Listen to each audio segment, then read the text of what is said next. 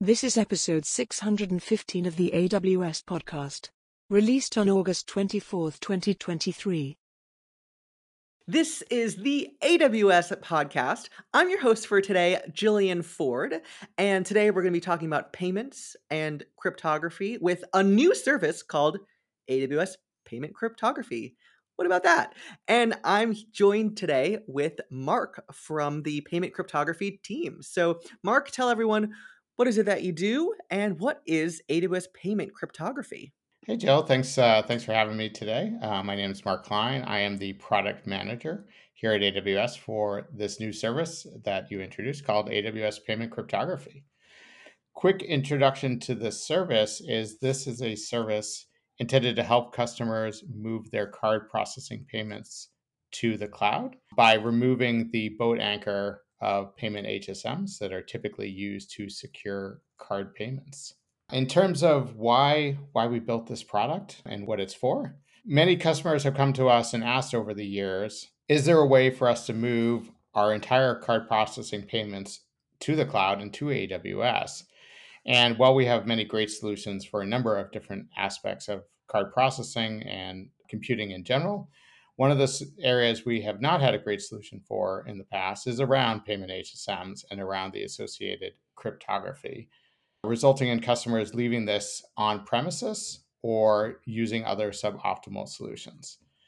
Customers have really asked us, is there a solution that we can help them with to remove this undifferentiated heavy lifting around payment cryptography, the ordering, handling, physical security, provisioning, and integration of these payment HSMs, as well as the associated operations, physical access controls, training, inspection, logging, and monitoring that are all associated with payment cryptography.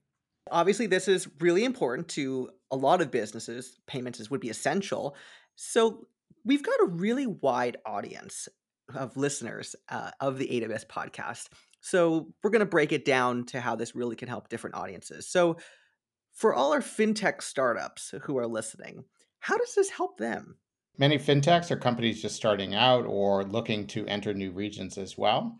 They're looking for the easiest, fastest, and lightest lift solution to enter the market. Traditionally, payment HSMs are needed for card processing from a security and compliance perspective, but the cost to entry is quite high. The need to provision a large number of HSMs to maintain compliance as well as high availability has resulted in the cost of that very first transaction, if you're starting out a new business, to be quite expensive, as well as being quite time consuming as you work through either purchasing HSMs and finding a place to put them, or working with a third-party service provider that you need to sign a contract with and sign minimums. Traditionally, it's not been easy, as well as the knowledge that is needed by those fintechs in order to get to that very first command or that very first card transaction. And in comparison, what we're really excited about with this service is we've built something that's very easy to use and it has a very low startup phase. So lowering that barrier to entry, both from a difficulty and timeline and from a cost perspective. What we've kind of seen with some of our customers that have been trying out the service so far is that they can really get started in as little as 20 minutes using one of our workshops that we've published on our AWS workshop site. And the cost to get to that very first transaction is typically $1 or even less. So we're really trying to make it easier for customers to start using this type of service. Well, that is significant time savings and $1 to get started. That is really exciting. So, what about then for the other companies that are already processing payments? Like for those security engineers that are already doing this work, can they be able to go off of what they're currently using and start using payment cryptography instead?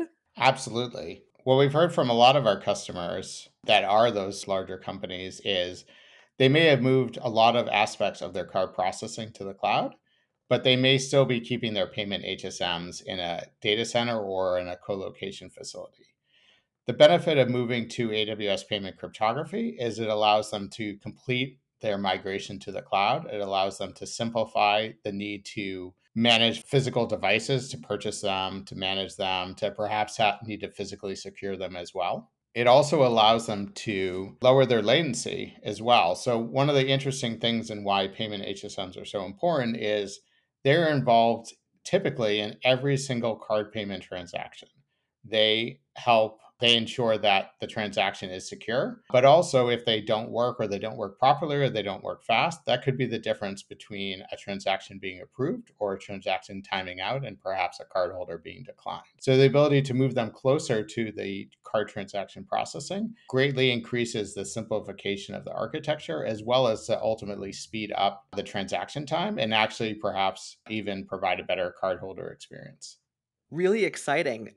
So I know that there are people who are listening who are very savvy with AWS and they've heard you say HSM a lot. And so they're probably wondering, wait a minute, can't I just use AWS KMS and Cloud HSM?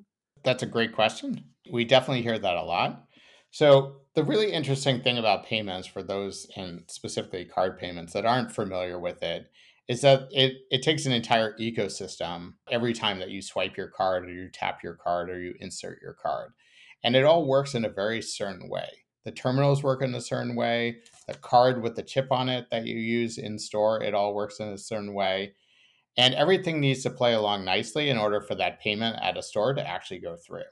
To allow this interoperability between the terminals, between the merchant, between the bank for the merchant, the networks, the card issuer who actually issued you your card, there's a number of different standards and compliance rules that are involved, and everything needs to match. These are set by a number of different entities like EMV, ANSI, ISO, PCI, Visa, MasterCard, etc. First of all, these specific security standards need to be enforced to maintain what is called PCI compliance. And this is something people in the card industry are very familiar with. And secondly, there's specific cryptographic functions that need to happen on secure hardware. So that's why you can't just perform this cryptography in software, as an example.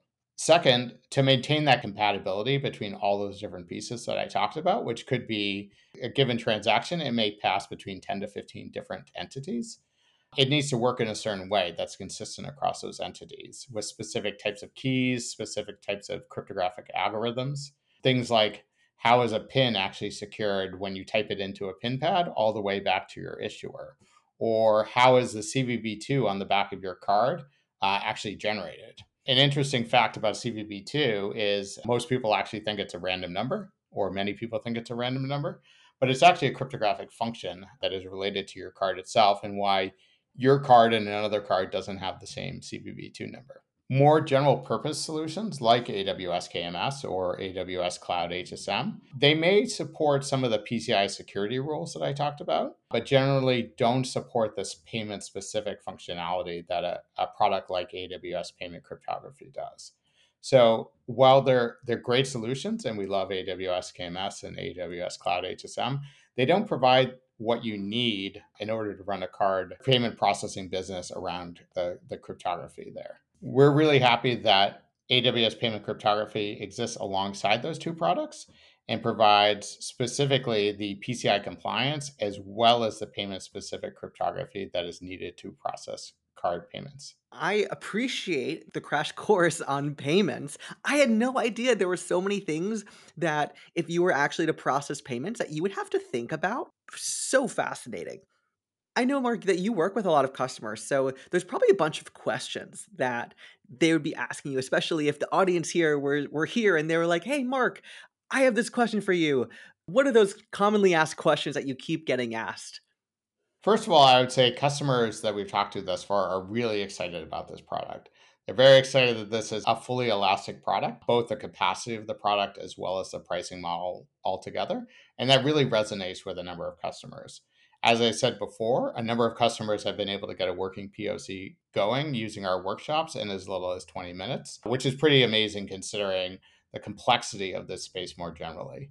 A lot of the questions that we've gotten, first of all, is around my volumes. Can you support my volumes? One of the interesting things about payments and specifically card payments is it is very what's called lumpy or spiky. And by that, I mean that, well, you may have a base load of volume that people are using their cards at a certain rate.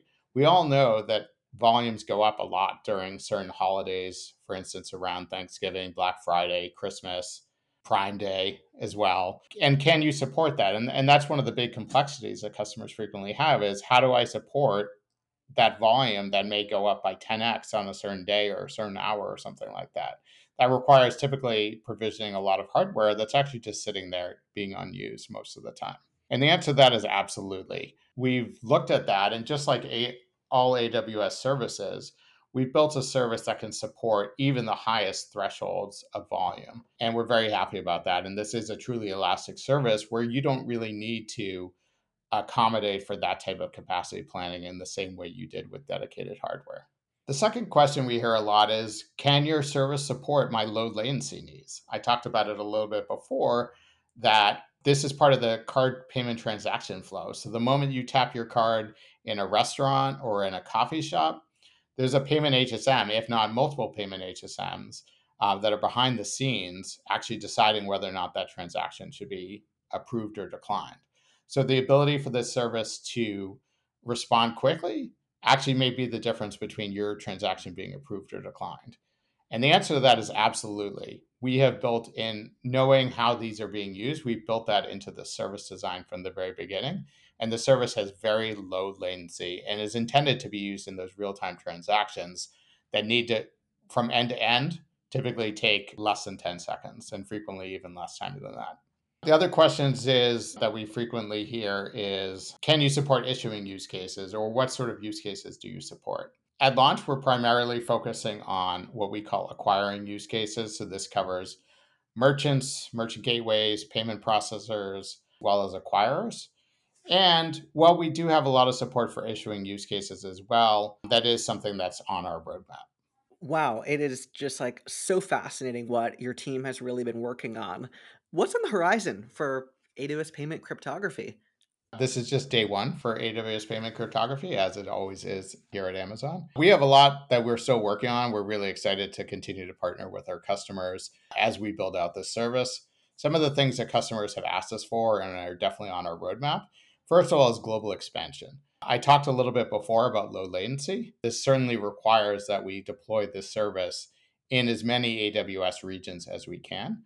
So certainly as we look into later this year and into future years, we do plan to add this service into more and more AWS regions so that we can support those ultra low latency requirements that customers are asking for. I talked a little bit about issuer use cases as well. We're definitely looking to expand the number of issuer use cases that we can support. And the third one is that one of the areas that we've made a lot of improvements on and continue to do so is around key exchange. So another interesting aspect about card payments is around how is the secret key material shared among third parties. And we've done a lot to improve on this using electronic means such as TR31 and TR34. But we're continuing to invest even more in making it easier to exchange keys among third parties. So we're definitely excited about what we've done there so far, and we continue to innovate, make it even easier to share keys with third parties as well. Interesting. One thing I wanted to clarify, you said you were talking about support for issuer use cases. So for those who maybe are unfamiliar with the term issuer use case, what exactly is that? When we're talking about card payments, it typically flows within what's called the four-party model. And the four parties traditionally are the merchant, the acquirer or acquiring bank, which is essentially the entity that works with the merchant itself, the issuer or issuing bank. So that's the entity that has actually issued the physical card to a cardholder. And then the last one is the cardholder himself or herself, the person actually making the transaction. So when we talk about the issuer or issuing bank, that's typically the entity that has issued the card to the cardholder and makes the final decision about whether to approve or decline that transaction. Well, this has been such a fascinating crash course. So, any parting advice to all the listeners here, AWS Payment Cryptography, if they were to go out and get started with it? Anything that you want to tell them? I think the proof is in the pudding. I would definitely encourage customers or potential customers to give the product a shot. Check out our AWS website where you can see our documentation, our user guide. You can learn about our compliance posture. And if you want to actually try it out, we actually have a workshop that we've already built where you can go in there, you can follow the instructions, and you can get a working example going in under 20 minutes. So we definitely encourage you to give it a shot, try it out, and you can see how easy it is to use AWS Payment Cryptography. Really cool. I had no idea what goes on every time I go and buy a cup of coffee with my credit card and all the magic that happens behind the scenes. So this was fascinating. I'm excited for customers. Mark, thank you so much for being here today on the AWS podcast. Absolutely. Thanks a lot for the time. I really appreciate it.